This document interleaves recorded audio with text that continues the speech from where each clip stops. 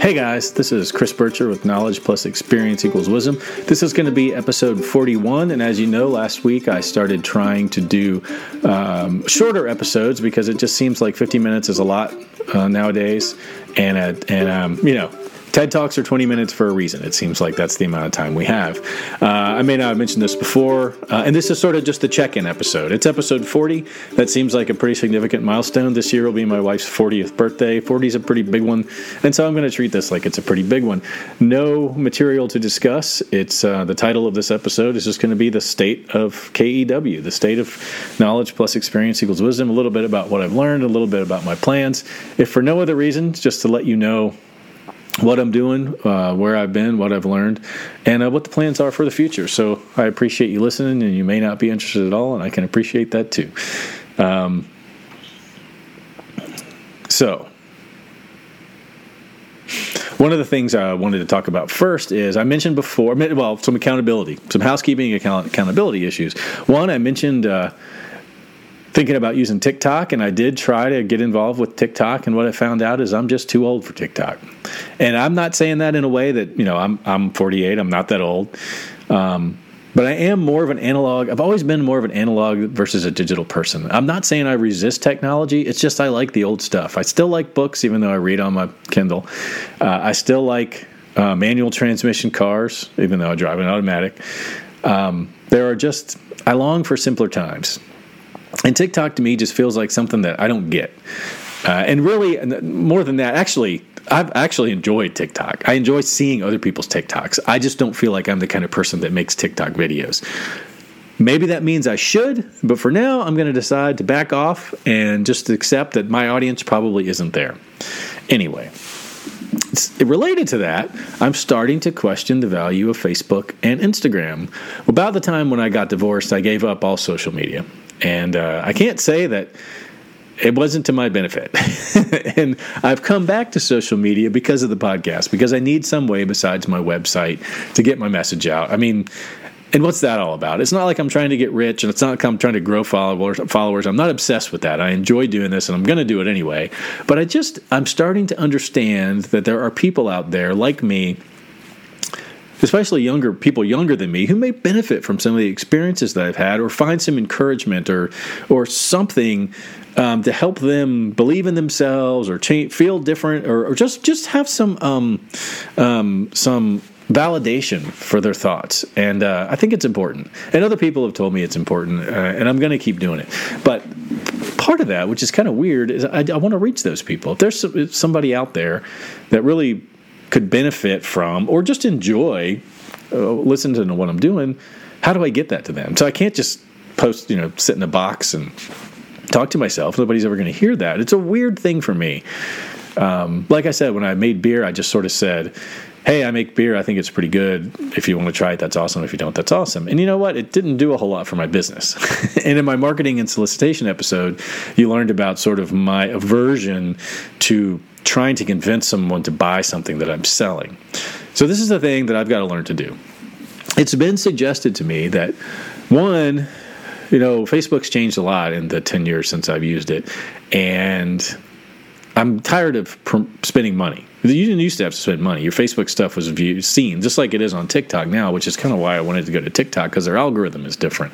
The YouTube algorithm seems to be pretty interesting. My stuff shows up, and sort of the SEO words help. So if you're watching videos about personal growth, mine might show up. That's not true with Facebook. And then Instagram, it's not enough. I'm putting out meaty stuff. Maybe it's not meaty in the value sense, but it's deeper, and it's hard to ingest in 30 seconds. And I'm on the fence about whether or not Facebook and Instagram are worthy. But then what else do you do?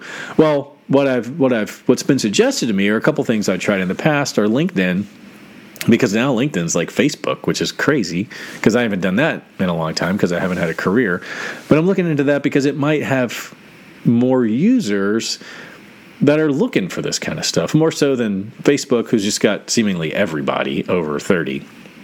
It seemed like a good one. Or Instagram, which I don't think people are using those tools to find things like this. And then secondarily, Medium, which is the sort of free publishing site for stories. And I did a little bit of that. before. And again, now that algorithm has changed and enough time has passed. So anyway, I'm giving up on TikTok for the most part.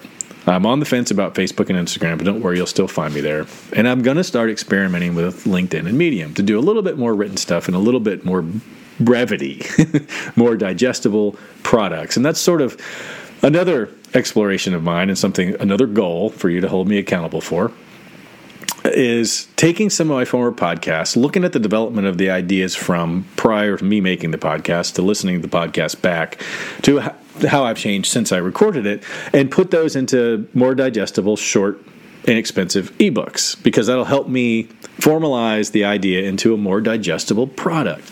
I get that my 50-minute pontification lectures are really not the best package to deliver this to the world, and I'm going to continue to explore to find something that might fit a little better. The most interesting about all this stuff with 8 or 9 months and 40 episodes worth of data is there's no pattern about whether or not people want to listen to podcasts or listen to YouTube videos. Some YouTube videos have more listens and views. Some podcast episodes have more, and it changes. Overall, I'd say there's a grand total is higher for podcasts than it is for YouTube, but not by much. What really surprised me is I have more subscribers or followers or whatever on my blog, my webpage, where I house everything. So there's tons more people that are coming in more organically from Google searches or other WordPress searches or whatever happens in WordPress or on Google that doesn't happen in the podcast world. Either that or I'm getting bad data, because I'm not really sure if Buzzsprout, who hosts my podcast episode, is gathering all the data from all the different podcast apps and then presenting that to me, or these are just some other I don't know if those numbers are accurate. I know the YouTube numbers are pretty accurate because it's just YouTube. But I just found that amazing. I really thought that Facebook marketing was going to be the biggest driver of traffic, and it doesn't seem that that's the truth. And I'm still exploring, and I would really love for one of you guys to help me out. It would be awesome. Maybe I should do a poll of how you discovered the site. But I don't think me paying Facebook to get this in front of you is the most effective way. And if you had asked me 5 years ago, I would have probably guessed that organic discovery and word of mouth are probably the most meaningful tools a person can use. It's just that those are slower. And, if I really think about the most valuable things that I've discovered or stumbled across in my life have been serendipitous, accidental, and organic. Mandy Napier, who is second in my series of interviews, randomly found her on the internet because she wrote a cool article about curiosity, interviewed her. Now I'm using her as a mindset coach because we really clicked. Totally serendipitous. Some of my favorite books in the world, the Teachings of Don Juan, A Yaqui Way of Knowledge, Journey to Ixtlan, Separate Reality, all the books written by Carlos Castaneda about the Toltec peoples of Mexico. I can't, for the life of me, tell you where I was inspired to read those books. I think I just grabbed one off the shelf at the library. Bluegrass and David Grisman, the music I listened to, it was introduced to me from a different, randomly, and however it happened, we found each other at some of the most meaningful parts of my life. It's not like I saw a commercial on TV and I said, man, Aquafresh, that sounds like the toothpaste for me. And then I've been a loyal Aquafresh. I just sort of believe in organic pathways, and like I said before, like in my marketing and solicitation episode, I don't like being told that I'm supposed to do something or being made to feel stupid for not understanding something. I've said this before, one of my least favorite things in the world is when the Schwann's meat guy stops by my house and, it acts like he's making my day because at 5 o'clock he's got cheap steaks for me. And it's like, I just want to be like, what I do when I want a steak? I go to the grocery store and I buy a steak. This is messed up. I'm not into this. It makes me feel violated. That's just me. But I know there's other people out there that are like that. I want people to discover this. My problem is, I'm a little impatient. I'm happy for everybody who's ever viewed or watched any of these things, but it would be cool to sort of become a part of that network. And so that's the next thing I'm trying to do, which I realize with these interviews, which I got to give credit to DJ Doran, who sort of introduced me to this idea. One, that what I'm doing is important. And I've heard that from several people. And that's so meaningful because sometimes it just seems like it isn't. Outside the fact that I would do this anyway, even if there was no internet. I mean, this is therapeutic to me. It really helps me think through ideas. I can take something from sort of just this undeveloped idea, and in the process of maybe 20 minutes, hopefully, or 40 minutes, develop this into an idea that now can potentially be packaged into some more digestible product that I can share with people. So that there's that. It benefits me. I'm not going to stop. But it would be really cool to be part of something. And at first, I kind of thought I would build that. Right, which is probably a little arrogant, but it's really more than anything just naive. Because now I see, and I'm starting to learn from doing this, and I think this is the natural way of things, that there are other people out there doing the same thing. And maybe if I can interview one of those people, and we can develop a relationship that way, because you really can bond and become friends over Zoom. It's happened to me. I didn't really know that I believed that. Or it can be forced and it can be arranged, and some people just aren't into that. And some people do so many interviews that you're just going to be a number. But so far, I've been pretty inspired, and so I'm just going to reach out to everybody that I'm interested in, and some of them are going to respond positively, and some of them I'll end up interviewing, and hopefully that will help me become a part of the network that already exists. And I think that's a better way of looking at this. And so one of my goals for the next year is to just be more present. And it's cool. What they say about podcasting is true. It just takes time. One of the biggest things that I've noticed happen is, many of you have probably done this. If you haven't, I'm not embarrassed about it. It's a thing. I have done the ego Google thing where I Google my name just to see what's out there on the internet about myself.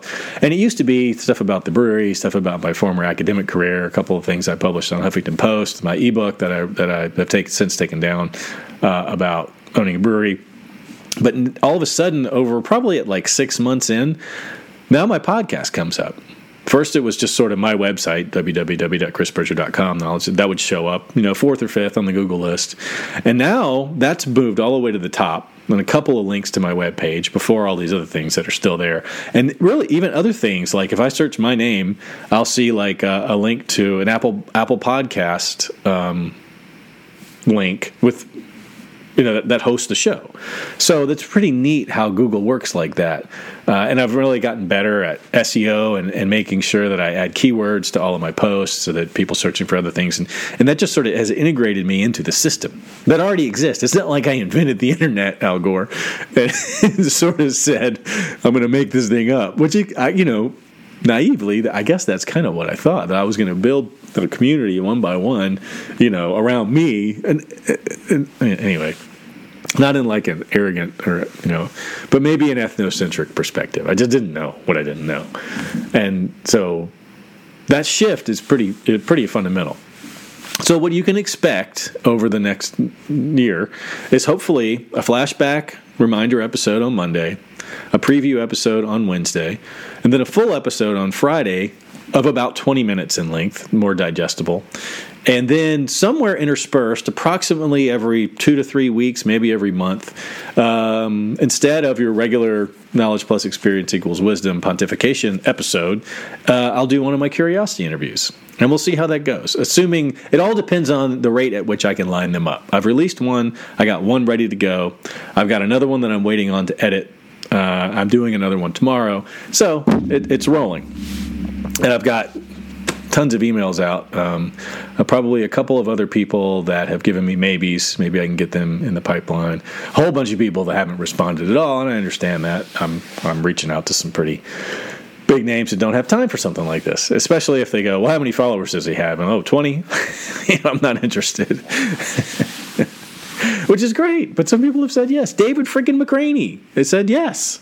And I have him, hopefully, that one's interesting, and I cannot wait for you to see it, because I said like 20 words. You just get to hear this man's genius. If for no other reason, even if you're not interested at all in the material that he has to talk about, it was amazing to listen to him talk. But it was a weird situation, and I didn't get a copy of the recording afterwards. I don't know if I did it wrong, but there was not a recording. How disappointing is that, right? But rather than let me be disappointed, I thought, well, maybe he recorded it. I mean, this is what he does. Sure enough, he did. So it's just a matter of him finding the time in his crazy busy schedule to post this big chunk of data somewhere that I can download it, and that'll come. So anyway, that was pretty fun. And then Mandy Napier, I mean, just an unbelievable person that I had no idea about. I did a Google search. I said, I'm doing, this is how I'm finding my interviews. Because I got some advice by one of my best buddies who I planned to interview, but got to find the time. He said, you're probably going to get more out of this if you don't interview your friends, as I'm interviewing, telling him I want to interview him. It's like, what you need to do is just find people you've never met before. He's like, that's going to be amazing. Well, it's going to go one way or the other. It's going to be really amazing or super awkward, and then you can just can it. But that's what happened with Mandy. I just sort of said, hey, she wrote this cool article. She does like self-help stuff. She's a friggin' mindset alchemist. I mean, that sounds really cool. She's in Australia. That's even cooler. She's a woman. That's even cooler. And reached out to her, and yeah, really happy to have met her. And if you think about the process of all that happening, it's pretty freaking random. Way more analog than digital, right? Way less of an arranged marriage and a roll of the dice. And so I'm going to keep that up. So that's what you have to look forward to. This is the 41st time I've sat down and recorded something, I think. And it's episode 41 anyway. It's sometime in February 2021. Things are getting better. Oh, last thing, I guess I mentioned this when I talked about my daughter going to college. I just got the second COVID vaccination. So that's another thing. I've been sort of weird the last couple days. I didn't have any real symptoms. Like some people have talked about, like my wife had it, and she had sort of flu-like symptoms for a couple days. I felt a little dizzy, which really to me was kind of cool. I mean, I felt a little buzzed, which was fun. But the problem for me was for about 2 days, I really couldn't focus. Like I had some mental mud going on. Like I just felt like it was a struggle. And the thought of sitting down and talking and things like this just, And then sometime this morning, after about 24 hours, 36 hours of that, it got better. So I appreciate your time. I'm going to go edit these and get them up quick, so you can listen to them. I appreciate it. This has been Knowledge Plus Experience Equals Wisdom, episode 41, the state of the podcast, February 2020. I'm Chris Bircher, www.chrisbircher.com. Thanks for listening. I appreciate it. I'll talk to you next week. Thanks, guys.